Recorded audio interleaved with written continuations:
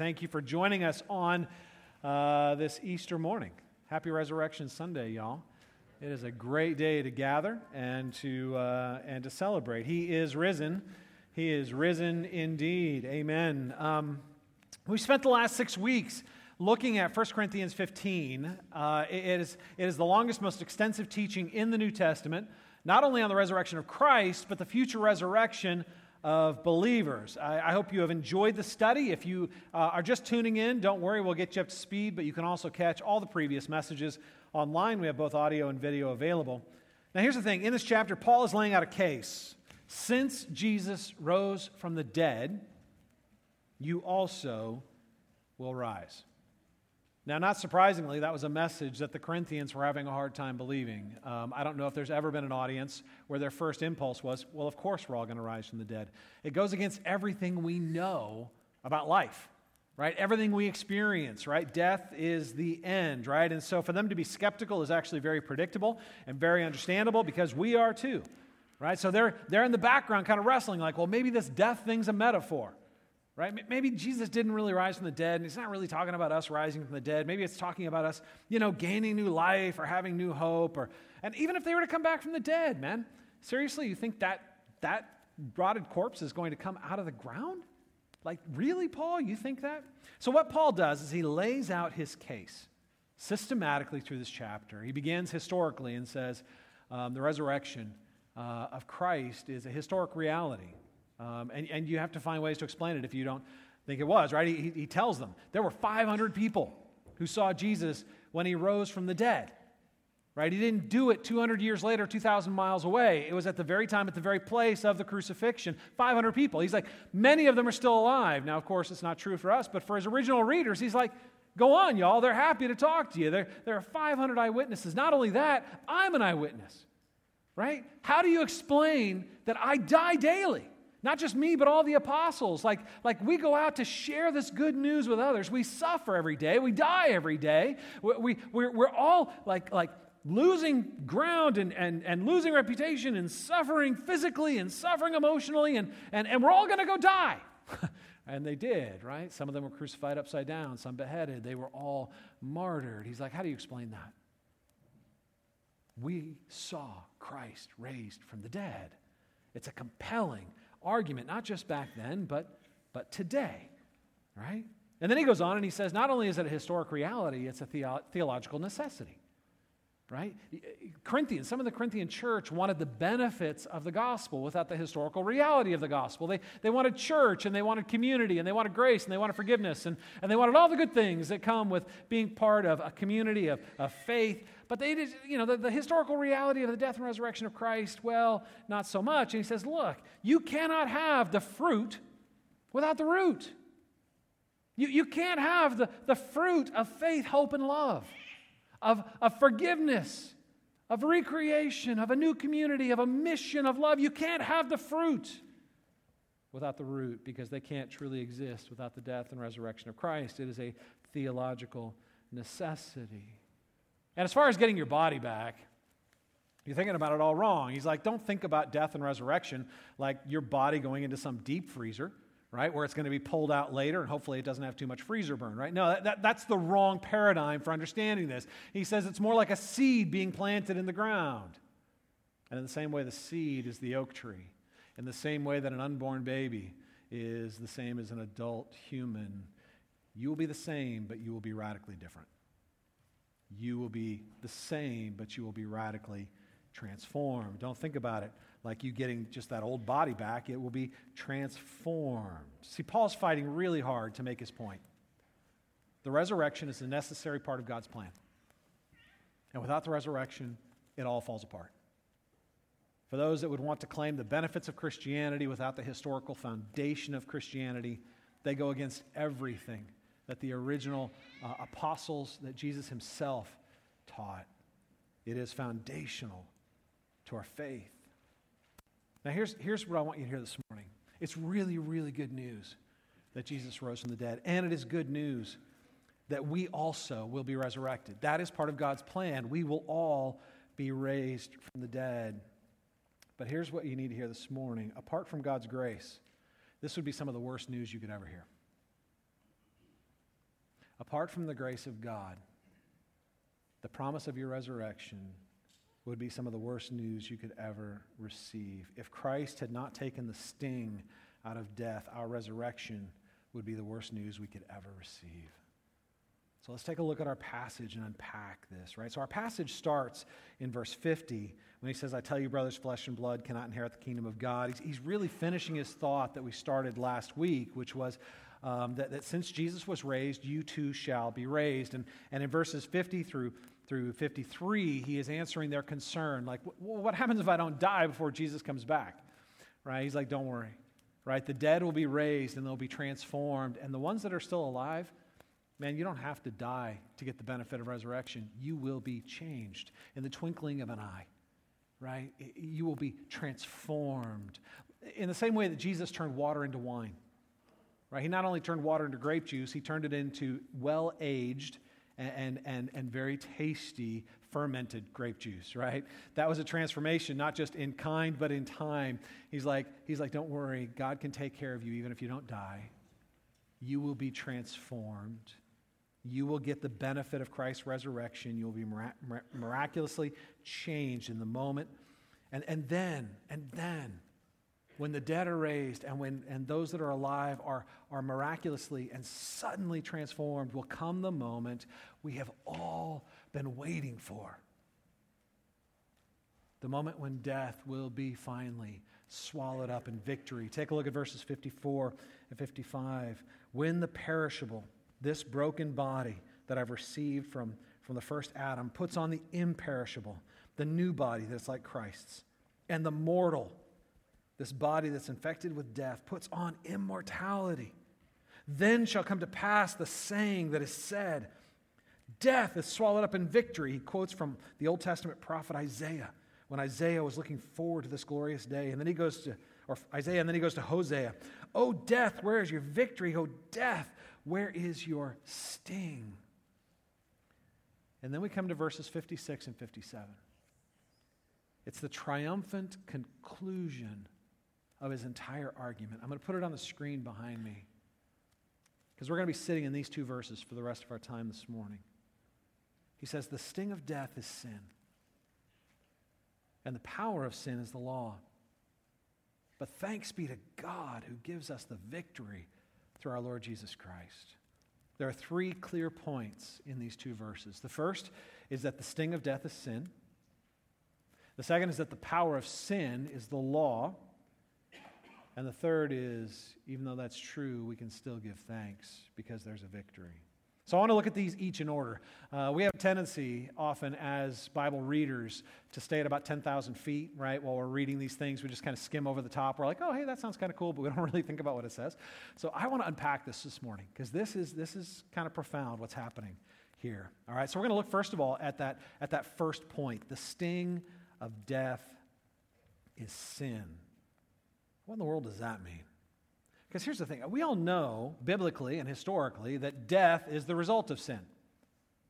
Right? When God looked at our first parents and said, don't eat from the tree in the garden, the day you eat of the tree, you shall surely die. He was saying you will introduce a new concept into the created order called death. Now, I know that there's some debate about how to read the initial chapters of the book of Genesis, and different people approach it in different ways. And I know for some of you may be skeptical on exactly how to read that. But here's where, no matter how you read it, I hope we can agree here. It is incredibly insightful. Not only into the character and nature of God, but into the character of the human condition. It is profoundly, the first three chapters of Genesis give us a profound insight into why our lives are the way they are. Why we feel the way we feel and struggle the way we struggle. Because what we see in this rebellion is something profound. In the day that they ate of the fruit, they didn't physically die. They went on living, right? They had kids, and they had actually very long lives, much longer than most of us would ever dream of having, right? So was God in that moment like a parent, like trying to just threaten their kid out of bad behavior? Like, if you do that, I'll knock down the whole house. And then they do it. And you're like, bluff called. All right. I won't knock down the house this time, right? I mean, is that what God's doing? Like trying to throw this huge threat out there, and then when it happened, he's like, oh man, called my... No. Because here's the thing. Death does not mean ceasing to exist. Death, the essence of death is separation. In the moment they ate of the tree, they died. Because they were separated from God, the source of life.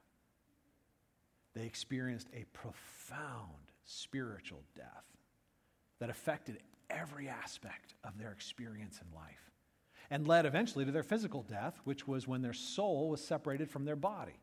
Right? Death is the separation from life, the separation from the presence of God spiritually, the separation from a body of life that gives me a human existence, right? I don't cease to exist. I am separated from what I need to experience life. So death came from sin, right? So sin preceded death. Death came from sin, but now Paul is telling us that sin is the sting of death. So death came from sin, but sin then inhabited death in a deadly way. Sin is the venom that makes death so terrifying an enemy. In my previous life, when I was a principal way back in the day, I had some pets that I kept in my office, 2 snakes. They were corn snakes. One was about a 3 or 4 foot. We named him Slithery. The other was, I don't even remember him. He was there, but I don't remember his name. Somebody gave him to me. I liked Slithery. Now here's the thing. They stayed in my office. My wife hates snakes. And she told me that if I ever brought the snake home, it was a declaration to her that I wanted a divorce so she would file. And so those snakes stayed in my office, but my kids loved the snakes, and I loved sharing them with my kids and really all my students. I would take them around to the classroom. One day, my daughter wanted to feed the snake, and I wasn't really paying attention. I just assumed she would take the food and drop it in like I do. And instead, she slowly lowered it in by hand, and the snake, slithering, excited by the smell of food, struck. And instead of grabbing the food, grabbed her finger. So she was snake bit. She jumps back. She was scared. There might have been a small cry out loud. But here's the thing. There really wasn't a whole lot more. You know why? Because Slithery really couldn't do a whole lot of damage. He's not a venomous snake. Right? His bite can scare you. His bite can even hurt you a little bit, but his bite cannot really harm you. You guys, death is like a serpent, but the real danger of a serpent comes in its venom, in the poison. So sin produces separation from life. Sin produces separation from God. And then sin is the poison that fills that space. What used to be filled with life, what used to be filled with intimacy, what used to be filled with joy, is now venomously filled with sin. It is the sting, the poison that fills the space. When you read through Genesis chapter 3, the chapter of the Great Rebellion, you can see that every critical relationship is affected by this spiritual death. Adam and Eve, they immediately feel the effect of separation from God, right? God comes to walk with them in the cool of the evening, which was apparently a practice. And instead of finding Adam and Eve willingly and joyfully ready to invite them and to laugh with God and walk with God and rest in God and be secure in God and to be loved with God, by God, instead he finds Adam and Eve hiding in the bushes like elementary kids hiding behind the curtains. He says, "Where are you?" Not because he didn't know. God never asks questions because he doesn't know. He asks questions because there are things we don't know. He doesn't ask questions because he has something to discover. He asks questions because we have something to discover. And in that moment, they needed to discover that there was a profound consequence to their rebellion. Where are you? Far from God. Instead of inviting God into their presence, instead of feeling the love of God and feeling the welcome of God and feeling secure in the presence of God, they now felt like God was a threat. They now felt like God was someone they needed to pretend in front of and put up a false front in front of. And if he pushed too hard with questions that led them to uncomfortable, honest humility, they deflected and they blame shifted. They pretended. They performed. You guys, we are born with that same inheritance. Our relationship with God is no longer one of trust and love. Instead of finding our security in God, we look for it in our jobs or our 401ks or in certain relationships. Instead of finding our significance in the glory of God, we now look for it in our pedigrees, our trophies, the applause of people. Instead of finding our approval and joy in being loved by the outpouring of God's love, we look for it in relationships. We look for it online. We look for people to tell us we're lovable because we desperately have such a hard time believing it. Instead of finding our rest in the presence of a God who delights in being with us and gives us a delightful creation to explore with Him in pleasure and in joy, we instead distract ourselves into exhaustion and run ourselves into the ground, pursuing pleasures that we know at the end of the day are going to leave us empty, exhausted, and frustrated. We look to the things that God made to be for us what only God can be, to do for us what only God can do. Because there's a gap between us and God. There is a separation, and it is filled with a venom of distrust and fear. We feel distant from God, and as a result, we mistrust Him. And often our first impulse is to wrestle with Him instead of rest in Him. Now that affects every other relationship we have. First, it affects our relationship with ourselves. Adam and Eve in Genesis chapter 3 suddenly discover they're naked and cover themselves with fig leaves, which of course we like to make fun of. It's like, ha, ha, ha. Of course it's, oh, look, I'm naked. I must cover these parts, right?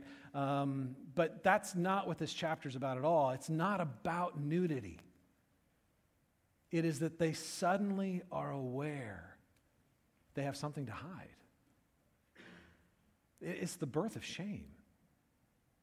For the first time in human experience, our first parents suddenly realized that there was something about them that they desperately didn't want anyone to see, that needed to stay hidden, that they didn't even want to look at themselves. They would bury it so deeply that not only could others not see it, they themselves didn't want to look at it. In this moment was born the inner critic that sits in the back of our minds, condemning us, critiquing us, telling us, you're not good enough, you're not pretty enough, you're not intelligent enough, you're not strong enough. See, there was a gap. There was this death that took place in our relationship with ourselves. And what filled the gap? Not trust, not love, not joy.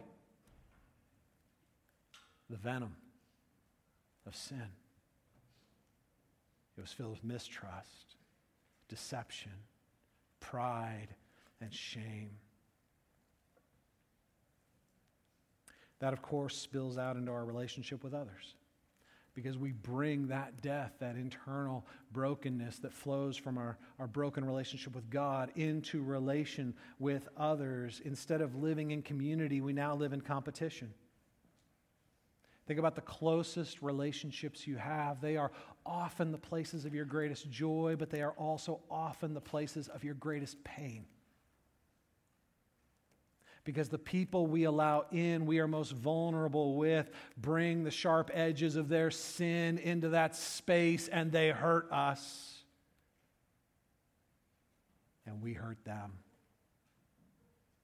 And as a result, there's a separation between us and others, even our closest friends, our lovers, our children.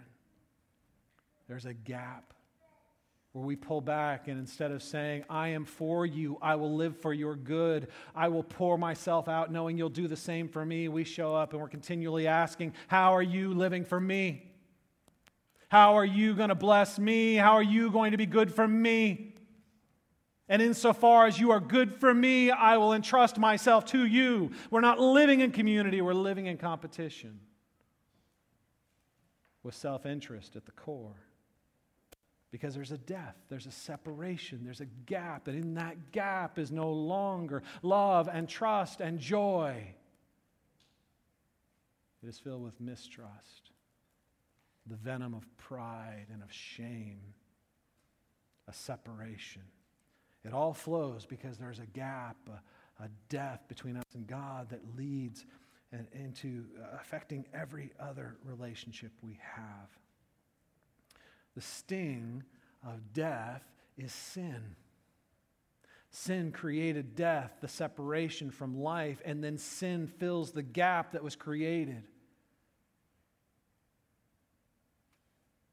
with all of its ugly cousins. Mistrust, fear, doubt, self-condemnation, others' condemnation, pride, racism, sexism, anything that could cause us to exalt ourselves over others, anything that could cause us to feel inferior to others. Now here's the thing, y'all. It's in our blood. When we got bit, that venom went into our blood. It is in our blood. This is not a problem we can solve. We can't just put a Band-Aid on the bite. We have been infected. And having been infected, it is a problem for which we cannot come up with a cure. The sting of death is sin. And the power of sin is the law. Let's think about that one for a little while. What does that mean? The power of sin is the law. Here, Paul is talking about the Old Testament law. Right? Now, it would be true of all laws, honestly, because all laws work in according to the same principle. But here Paul has in mind the Old Testament law, the law that was between the nation of Israel and the God of Israel. We call it the Mosaic Covenant. Most of you know it by the Ten Commandments. The Ten Commandments were the down payment of the law, right? The most memorable piece of the law. Now, there's 613 commandments in the law, but the first 10 are kind of the heart of it and the summary of it. The power of sin is the law. A lot of people think that God gave the law in the Old Testament to help us be better people.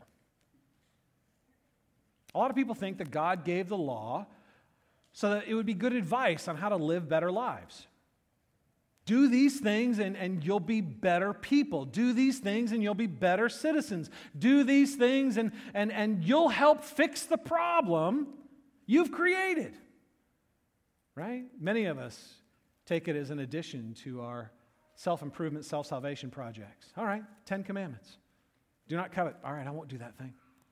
Do not steal. All right. Don't commit adultery. I'm good. Not going to do those things. I will not do those things. Now, here's the thing. The law was never given to make us better people. The law was never given to be added to our self-improvement projects. That is not even close to God's intent in the law.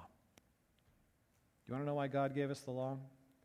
In the book of Romans, it tells us two surprising reasons. Let me show it to you. First of all, Romans 3:20. I'll put it on the screen behind me. For by the works of the law, no human's being will be justified in his sight, since through the law comes the knowledge of sin. Catch the first part. No one will be justified in his sight through the law. In other words, the law was never given as your self-improvement project. Obeying the law doesn't make you somehow better with God.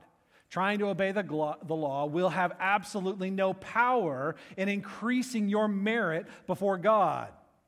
For by the works of the law, no human being will be justified in his sight. Why? Because it was through the law that comes the knowledge of sin. The law wasn't given so we could fix ourselves. It was given so we could see ourselves. The law shows us who we really are. You guys ever use one of those maniacal torture devices called a makeup mirror? They're horrible. It's like, let's not just show you your face. Flip this lever and it's magnified. And then turn on these super bright white lights. And if you flip it again, it gets magnified even more. You not only see your pores, you see your pores inside your pores. Pretty soon, you are looking at an alien surface. No wonder you buy so much makeup. Because you're terrified by what you see, right? Those things are torture. Get rid of it. That's what the law is, y'all. The law is a makeup mirror. It is brutally honest.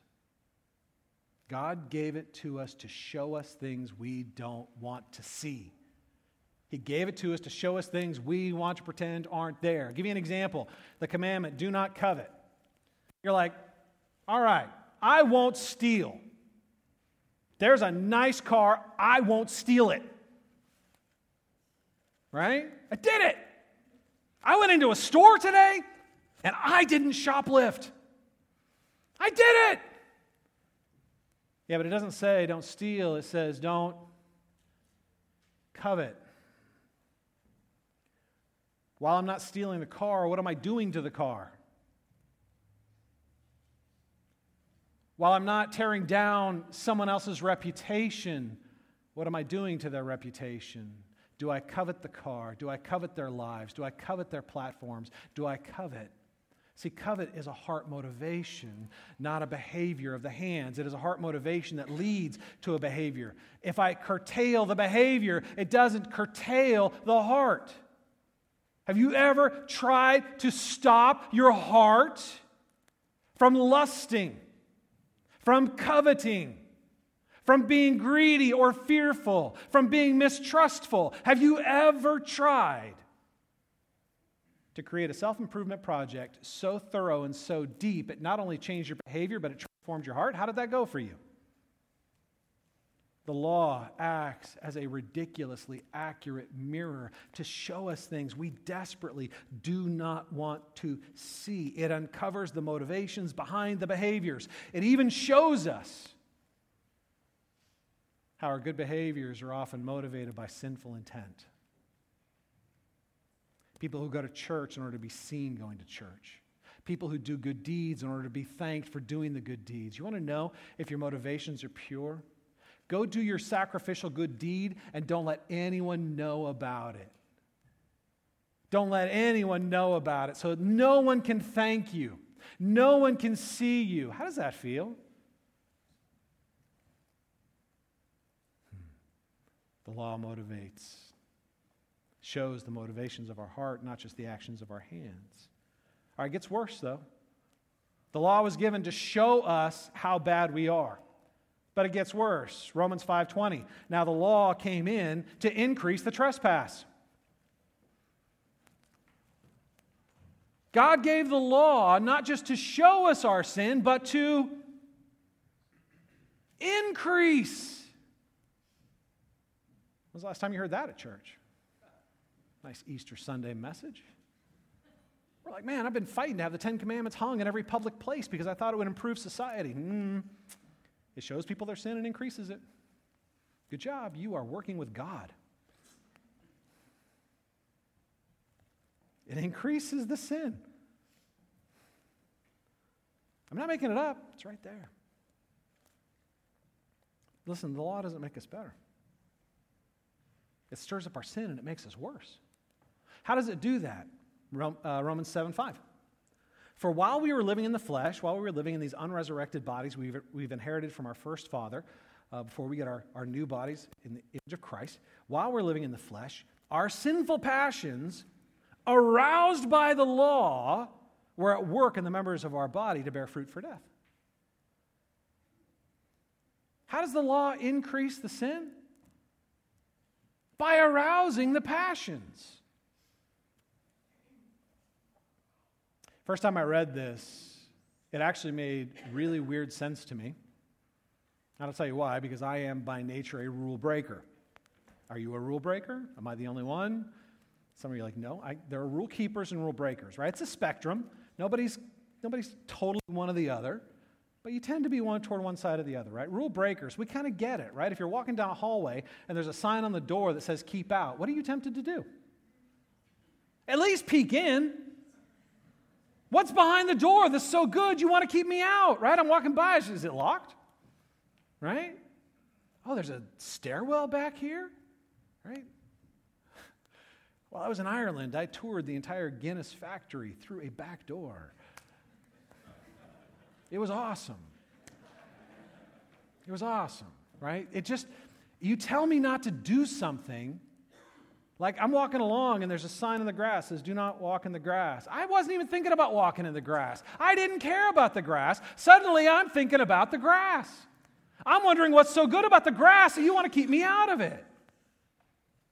The law arouses my sinful passions. I didn't have a desire to do anything bad, but suddenly I do. Right? I was going that way, but there's a Starbucks over there. Maybe I need to walk across this grass to get to the Starbucks. So I walk in the grass. Pretty soon I'm sitting in the grass. I'm rolling in the grass. What's so good about this grass? They're telling me to keep out of it. I need to discover it. You see how that works? The law arouses sinful passions. And so I taught this for years because I thought everybody was like me. I'm a little arrogant like that. Most of us are until somebody shows us that life is not like that. And one day my wife said, that illustration makes no sense to me. And I was like, why? She's like, because if you put up a sign that says don't walk on the grass, I'm not going to walk in that grass. There's no way I'm going to walk in that grass. I will walk 2 miles out of my way not to walk in that grass because I am a rule keeper. I was like, how does it arouse sinful passions for rule keepers? Because I know how it does it for rule breakers. How does it do it for you? And then it dawned on me. I was like, how do you feel about me while I'm out there rolling around in the grass? She's like, I despise you. Not really. But she's like, I wouldn't be disappointed if a policeman showed up and gave you a ticket. Right? It's like you driving. You're not really driving the speed limit. Nobody does that. But you're driving kind of at a slower pace, and someone flies by you in the fast lane, and 2 minutes later, they're pulled over on the side of the road, and you're like, right? Why do we do that? Because when we obey the rules, we feel superior. When we obey the rules, we feel like somehow we merit praise, adulation. And when someone else breaks it, we feel self-justified in exalting ourselves over them. It arouses the sinful passions for rule keepers and rule breakers. The law does not help you improve. It stirs it up, man. And it makes it worse. So why in the world would God give us a law, a holy law, a good law, a righteous law? Why would God give us a law that would not only make our sin obvious, but make it worse? Why would God give us a law that actually empowers sin, awakens sin, and increases the poison of that sin in our lives? Why would God give us a law that increases the struggle and increases the pain? A law that comes and says, run when we have no legs. Because He knew if we could, we'd struggle through life and pretend like the poison wasn't there. We'd put a Band-Aid on the bite and pretend like the poison wasn't coursing through our veins. If we could, we would completely ignore the reality of the situation and pretend that everything was okay. Listen to me, the solution to this problem is not to fight the venom through self-improvement, through moral exercise. That's like telling a man who's been bitten by a snake, why don't you go exercise vigorously? It doesn't help, it makes it worse. The solution doesn't come through self-improvement. See, this is why God gave us a law that not only showed us our sin, but made it worse so that we would realize we are helpless to fix ourselves. That even our best efforts and best behaviors are motivated by sinful intents. that we are incurably self-centered, self-focused, self-aggrandizing, competing with God for His glory, for His power, incurably restless because we are separated from the source of life. Because we are separated from God, and the gap has been filled with poison. God wants us to know that we are dead in our sins. A corpse cannot make itself better. A corpse needs resurrection. We don't need resuscitation. We don't need rescue. We need resurrection. We need someone who will not just give us an antidote to the poison, but remove the poison from our veins to give us a new life. The solution isn't to stop sinning. The solution isn't to self-talk ourselves to a better mindset. The solution isn't to grow more generous or be more sacrificial or grow more patient or if I could just be more self-controlled. The solution isn't for you to fix the problem.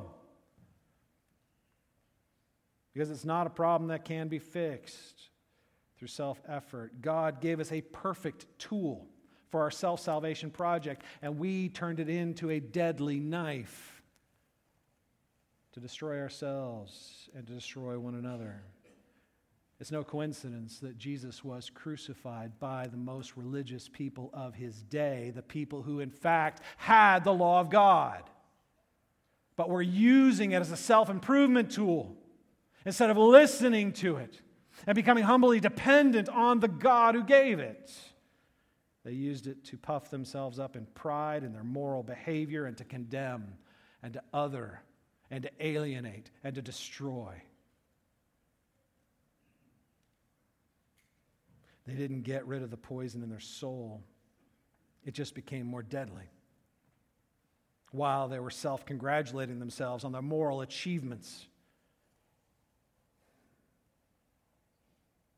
they were so self-deceived that they killed Jesus and thought they were doing God a favor. That's how bad the poison is in our veins. That's how wicked the self-deception actually is. Left to ourselves, this is the bleak and hopeless picture of our lives. This is why I said that the biblical teaching of the resurrection is one of the most terrifying teachings in all of the Bible, outside of the grace of God. Imagine being raised, this mortal putting on immortality,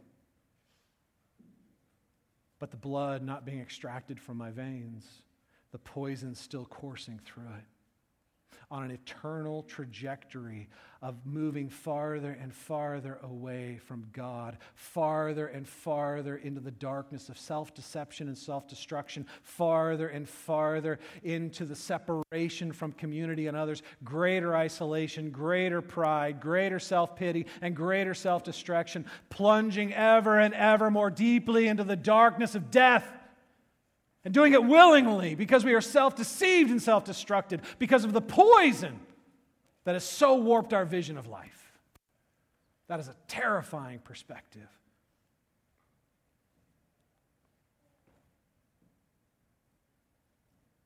If we are raised without being changed, we would follow this trajectory forever. This is horrifying. Which is why the next verse is such good news. It is such good news. But thanks be to God who gives us the victory through our Lord Jesus Christ.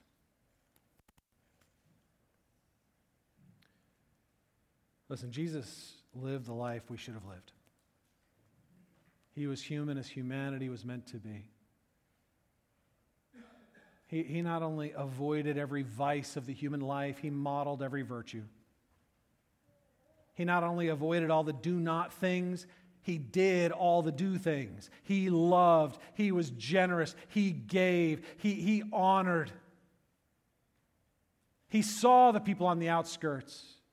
He identified with the people in pain. and he shared their pain, even when he had a right to exempt himself from it. He called out the pride of the wealthy and the powerful and the religious and the accomplished. So much so that they hated him. He was the embodiment of everything we were meant to be. He was the best of us.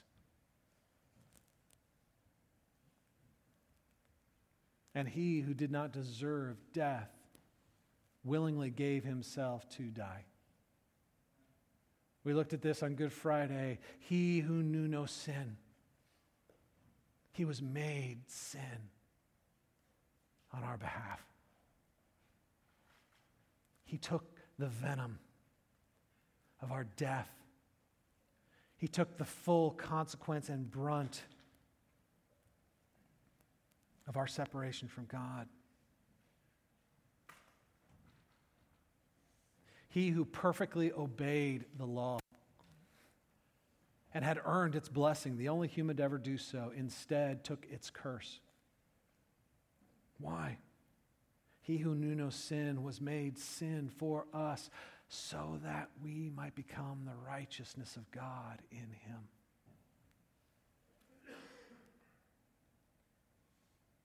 He took the venom so that we could get life. He took the curse so that we could get blessing. He took the death so that the monster at the end of the journey would be defanged. That there would be no venom because he took it all on our behalf.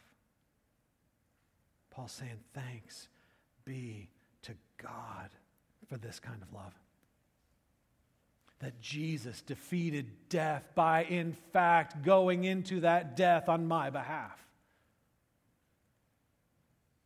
In humble meekness, when he had all the strength and power in the universe, in humble meekness.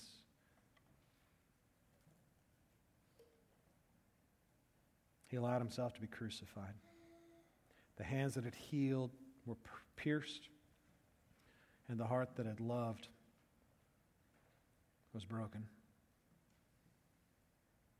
And he took it. He took it all. He took it all the venom. He took it all. And instead of it destroying him, he destroyed it. He died, and in his death, he killed death. He took a sin that was alien to his nature so I could be covered with an alien righteousness. He took what was rightfully mine, the consequence, the weight, the guilt, the shame, so that I could gain what I could never earn, so that this corpse could be made alive. Not so that I could fix myself or improve myself, but so that I could simply rest in what he had done. Doing for me what I could never do for myself, accomplishing for me what I could never win. He won the victory. And then glory of glories, he didn't just win the victory for himself and do a victory march around creation. He invites me in and says, my victory is yours.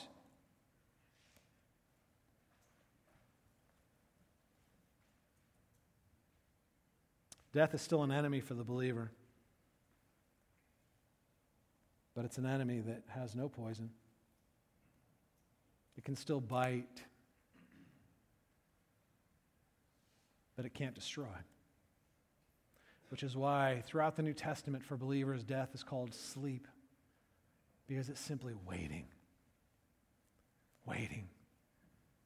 Because there will come a point at which the dead are raised, and there will come a point that those who are alive and are Christ will be miraculously and suddenly transformed. We will be made like Christ because Christ has won for us what we could never win for ourselves. On that day, we will be changed. And we will get bodies, incorruptible, imperishable, glorious and powerful. You'll be able to follow every desire of your heart, every impulse of your will. You will be able to feed every appetite Because every appetite will be for good. Because you will be connected to the source of life. You will not be trying to get life from things that can't give it. You'll no longer be competing with God. You'll be resting on God. And you will be able to be fruitful and productive and restful and joyful and loving. You will be able to cry and to laugh in the joy and the purity of being able to fully embrace and follow the freedom of life as it was meant to be, as we know life was intended to be. Because he actually died. And in actually dying, he took our death, and he actually rose, proving that our guilt was removed and our great sin debt was paid.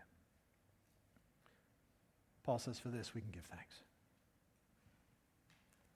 For this we can give thanks. For this we can be genuinely grateful, humbled by the gift, taking joy in the giver, having hearts melted by that love so that we might love in return.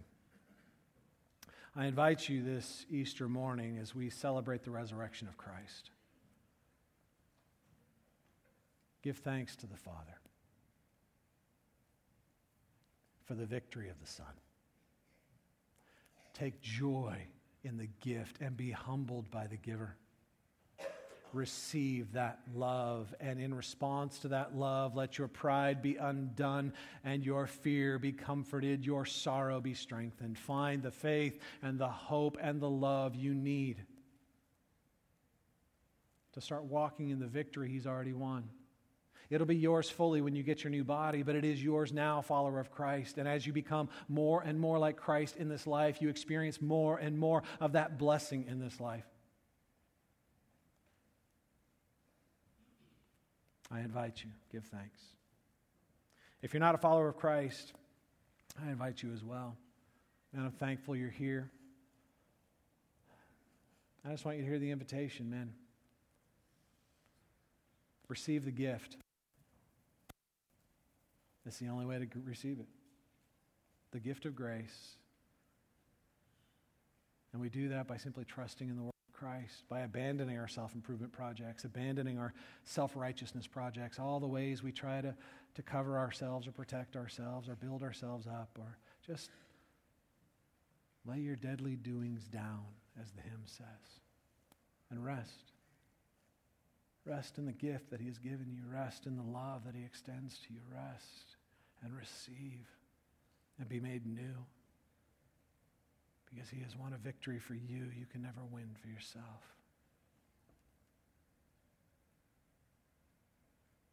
You guys, we're going to move into a time of response. I'm going to ask you to pray and let God speak to your heart. And we're going to respond by sharing communion in a moment and by singing.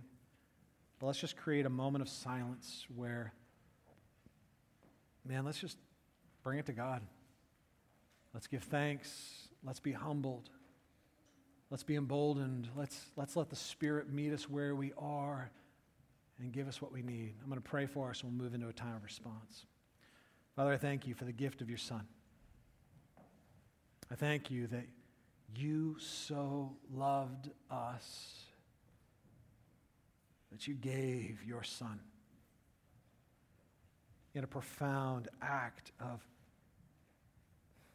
self-sacrifice. You absorbed the pain of our rebellion.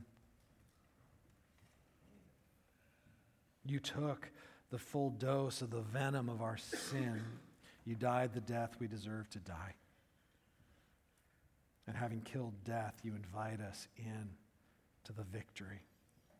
Lord, we look forward to that day when we'll be able to sing with all. Oh, death, where is your sting? Because death has been swallowed in victory. We yearn for that day, and I pray, Lord, that you would help us to walk progressively, moment by moment, day by day, in a greater sense of freedom and a greater experience of joy, with a greater and more deeply abiding knowledge of your love for us, and having been freed in that love, the ability to then move in generous love toward others. Change us. Transform us. Allow us to experience more of that victory. You guys take a few minutes and pray. We'll share communion in a moment.